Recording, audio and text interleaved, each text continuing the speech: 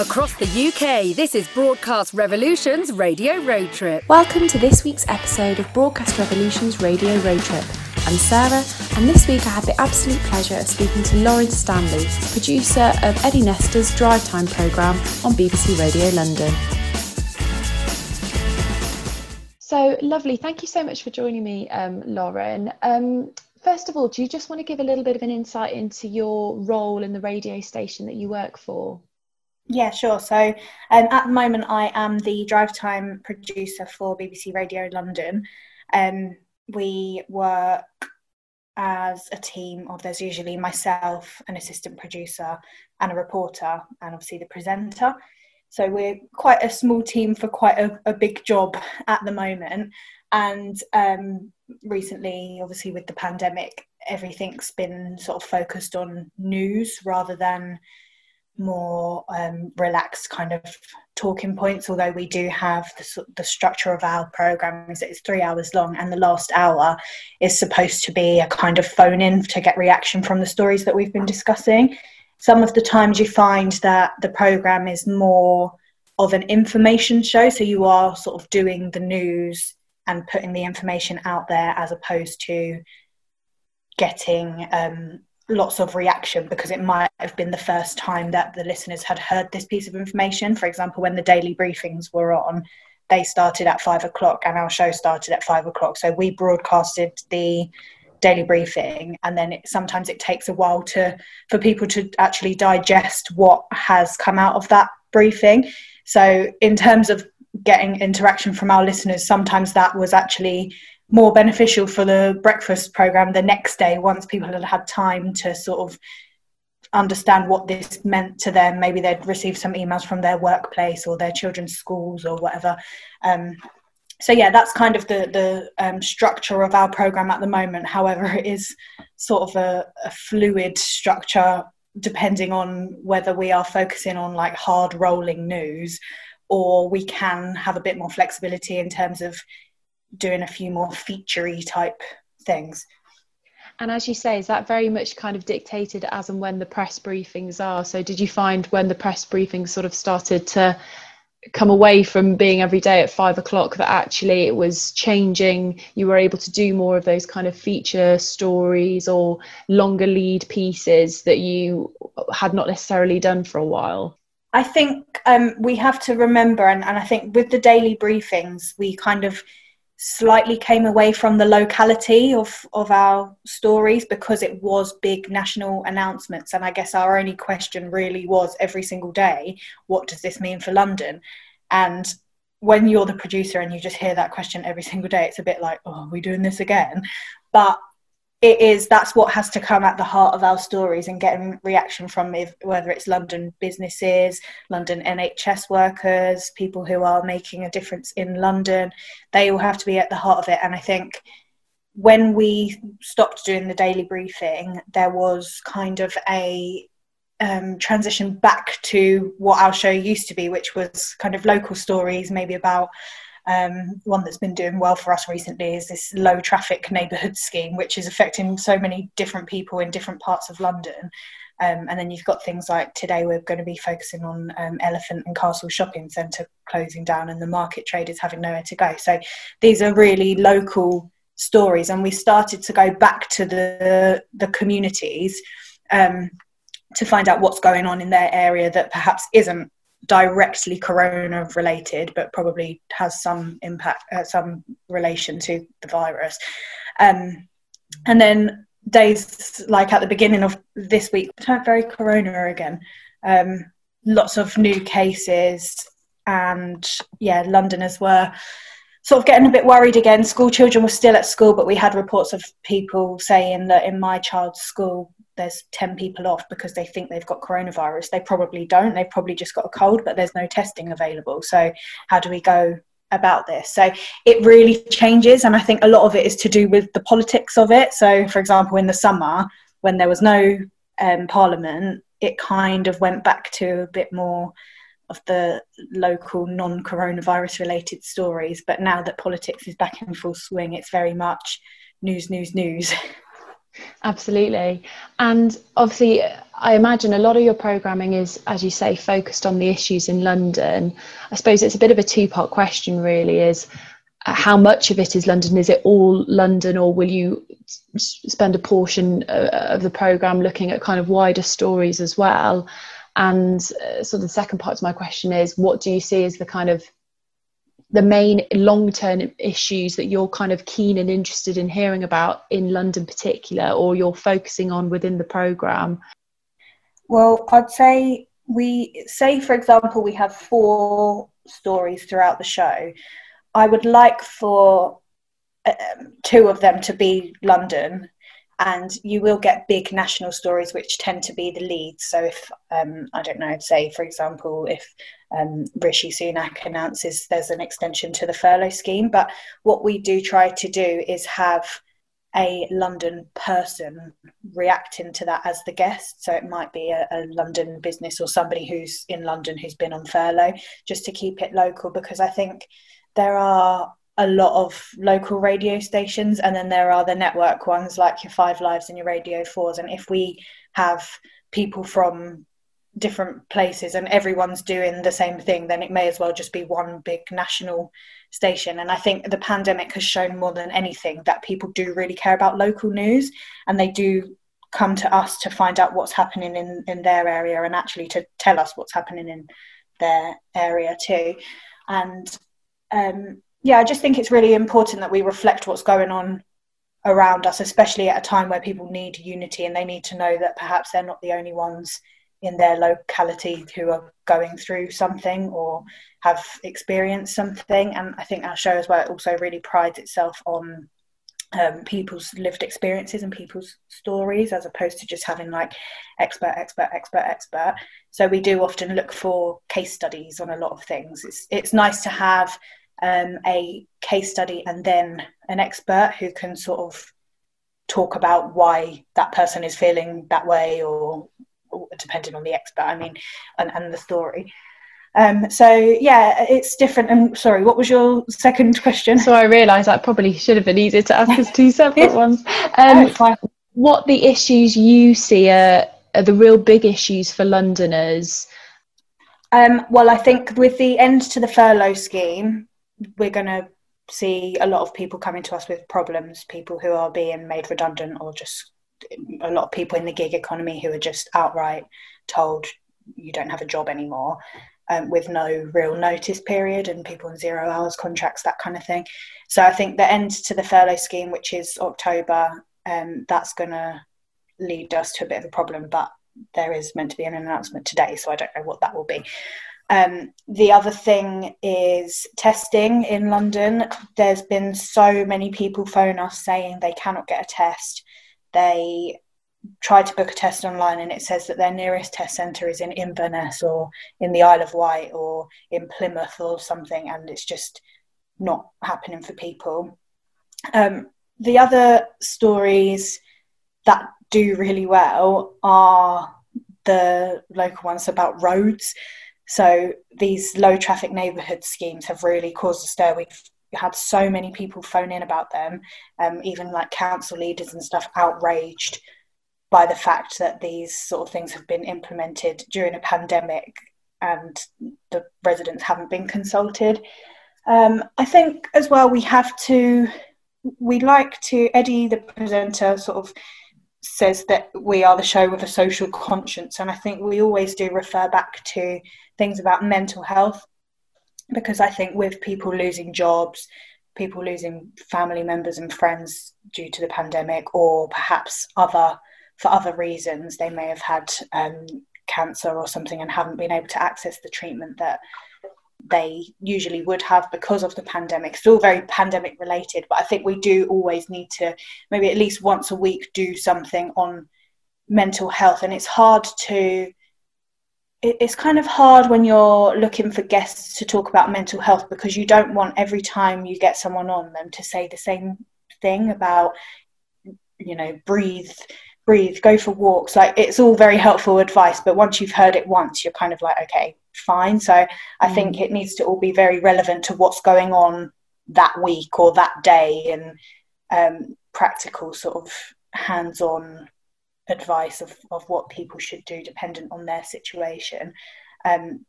We've also found it quite helpful during the pandemic to have experts who can answer questions. So if it's like an employment lawyer or something who does a phone in and they are there answering people's concerns, lots of our listeners wouldn't be able to have access to lawyers and things because of money reasons. So it's quite a nice thing to do, to sort of bridge that gap and give people the opportunity to talk.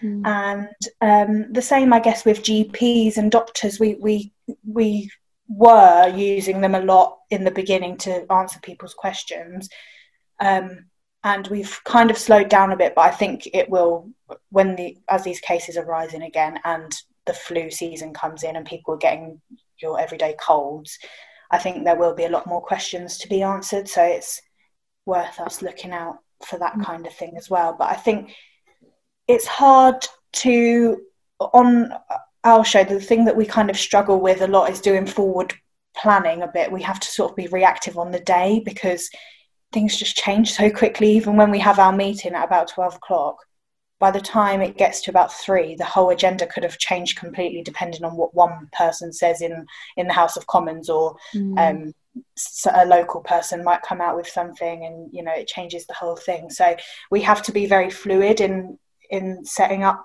things, and I think it's the same with the breakfast show, because their setup person does a day shift the previous day and sets up for the following morning, and by the time the producers get in the morning, it could have all changed completely. So we do have to be very fluid, and I think it's nice when we book our guests, we do kind of say there may have to be a bit of flexibility in this, just because things might change, and normally people are quite understanding, and if not, we deal with it and we sort of work out ways around it. But it's always good to know that the guests that we book have a bit of an understanding of how a news situation works, in that things may go completely sideways and we may have to phone them and say, actually, can we speak to you tomorrow or the next day or something like that. So I think that's always worth knowing from the kind of PR side of things. And is it useful for you? So obviously, because you're doing quite a lot of it on the fly, so to speak, is it useful for you to have almost a list of sort of local London experts, like a GP, a lawyer, different businesses that can talk about different impacts? We have our own contact system, which is great, but sometimes it's nice to have fresh people, because you can sort of get a bit if you have the same person all the time, it kind of, they say the same thing and it's a bit like, oh, we heard this last week. But what really is helpful, and I've had this from some PRs, is that they're reactive to the news. So if there is a big announcement, they would send out a press release and say, well, because of this news about, I don't know, track and trace being launched, we've got these 3 doctors available, they're all from London, this is what they say, and a couple of bullet points, and that kind of thing is really helpful. And one of the things I know the BBC as a whole is very conscious about doing is having as many female contributors as possible, and as many contributors from different ethnic minority backgrounds, so that we can really reach out to communities who might feel like they're not being heard as much, and especially us in London with such a huge mix of different ethnic backgrounds and different religions, different races, etc. We should really be using as broad a contacts book as possible. So that's just another thing that we do look out for. Absolutely. And I suppose more general questions, really, in terms of where you get your kind of news from and you decide what stories you're going to run on the programme. You've mentioned obviously a lot in terms of listeners phoning in. So I suppose my question is how much of that is sort of tip-offs essentially from people phoning into the station about local stories? How much of it is sort of the press briefings or incoming sort of press releases from PRs or checking local newspapers, etc.? Where do you kind of do your kind of scouting out when you're looking what stories and how you're going to cover it on the day? Yeah, so I would say the local sort of tip-offs from listeners normally take a bit more groundwork. So we wouldn't necessarily get a text from someone in the morning and then run that story the same day, just because you need to sort of verify a few things and speak to a few different people. So that would usually be something that we can sort of work on. And in terms of recently, it has been very much getting stories from that are already out there, as in like BBC, through the wires and that kind of thing, just because it's all happening very quickly.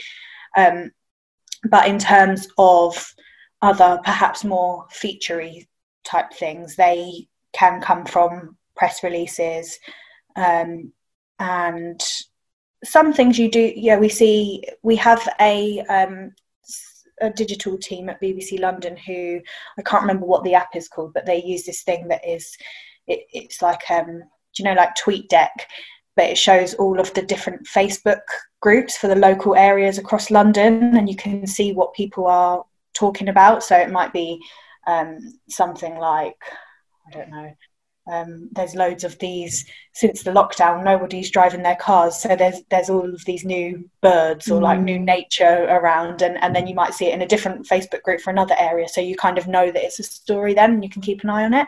So that's quite a good source. Twitter, I see quite a lot of stuff. I tend to check on what's trending, because that gives us quite a good indicator of what people are talking about, which it will normally do well in terms of getting interaction for the programme. But obviously we have to be a bit careful there, because a lot of the stuff is like very international and not necessarily London. But yeah, I think it's kind of about having your ear to the ground, and the reporters are quite good at having their contacts who will send them messages and say, well, this is happening in my area. And I think it's nice just to have normal people in my team, because I've got mums who know what's going on in the school education system in terms of like COVID, or people who just know what their friends are talking about and know where, I don't know, certain things are happening and where not, and you can work that into a story. Because I think really, when you take it back to the foundations, a story is just something that's going on in multiple people's life that's worth reporting on. It doesn't necessarily have to be the big politics news of the day, although at the moment it kind of is, because that's what information the public need whilst living in a global pandemic. But yeah, there's all various sources. I mean, newspapers, little news in brief things are often missed, but they can sometimes generate quite good stories that sometimes they might need a bit of looking into and verifying. But yeah, I tend to look. I'm a bit more of an age group where I would rather look online for stuff than go through a newspaper, but that may be wrong about me. So. Yeah, well, it's honest though, and it's but it's so much quicker. It's so much quicker, so much easier. And I suppose finally, my question is just broader, really, in terms of BBC Radio London as a radio station, in terms of the how the station itself has kind of changed, and what you see some of the changes that are here to stay. Just sort of thinking of your Make a Difference campaign, sort of, which is BBC sort of wide, really. Do you see that kind of staying, or what are some of the other big changes that you see that you'll have to, that the pandemic has almost brought on, that will be here to stay as well? Yeah, so with Make a Difference, we were initially doing a kind of bulletin that just highlighted all of the different people in different areas who were doing nice things. Then it changed to a more focused bulletin, which just highlighted one story in detail, where the Make a Difference reporter did an interview or went down to the location or whatever. And now we've been told we're going to continue it, but without the bulletins, and the presenter does the interview, and the word that they've used is that Make a Difference should be baked into our programming. So we I think the objective is that across the station we do 10 Make a Difference stories a week. Breakfast have kind of bagsied quite a lot of those, and we've decided to do one on the Friday, because as a drive time show we do quite a lot of sort of feel good stories anyway, which could be branded as make a difference type stories, but we're doing our actual make a difference one on a Friday. And there's been a few different story ideas, but I think it's always quite nice to follow up on things that we may have mentioned before, or on an idea that we've mentioned in a program before, and then have a guest, and whether that's a reported piece or the presenter just doing a straight interview. But I think it's a good way of kind of keeping that connection with the communities who did initially come to us for help and advice, but to actually follow their stories and see how they're getting on. And it gives us that sort of ear to the ground of what is going on. And it gives, I think a lot of our listeners perhaps hadn't used a service like a local radio station before, and we proved, and this is talks for across the whole local radio network, but we actually had a part to play in helping people and not just sort of being there as a separate entity broadcasting the news. We were there actually hands-on to connect people up. So that was a nice feeling, and I'm glad that we are keeping that, because it does give us that sort of community feel.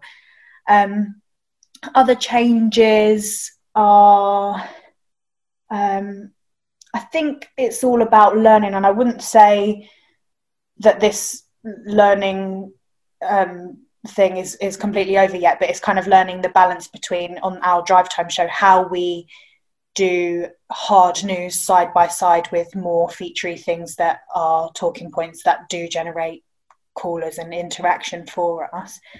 And yeah, just trying to strike that balance continually and get it right, so that people aren't bored by just listening to constant information, and they do feel like they can have a say. And it's not to say that wasn't the case before, but it's kind of relearning, because the landscape has just completely changed, and it is changing all the time in terms of the news and the other things that we broadcast. And I think another thing actually is being more connected with the other programs. We do now have a really detailed handover with our breakfast show, so we repurpose a lot of their content. If we're running the same story, we use a lot of clips from stuff that was on the breakfast show. And I think the aim is, I think having looked at the figures, management always do feedback that people don't necessarily listen for really long periods of time. No one really listens to a whole show, because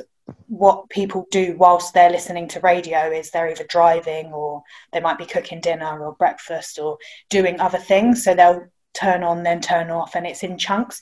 So it doesn't matter if we replay stuff a lot and repeat things, because people want the information but they're not listening for the whole entire time. So I think we've learned to work more cohesively across with the other programs to say, well, that was a good interview that you did. Let's not be precious about necessarily doing our own one with a different person, but let's just use that one and play it out again on the program, and then we can have some reaction off the back of that. And I think that's been working quite well for us recently, and it's kind of less stress on the producers to have to set up loads and loads and loads of guests who are saying the same thing as what the different guests said on the breakfast program. So that's quite a nice thing, and it sounds like we're really connected too. Thank you so much for that, Lauren. Thanks for joining me. It's fine, no worries. You've been listening to Broadcast Revolution's Radio Road Trip. Follow us on Twitter @BroadcastRevo and Instagram @Broadcast Revolution.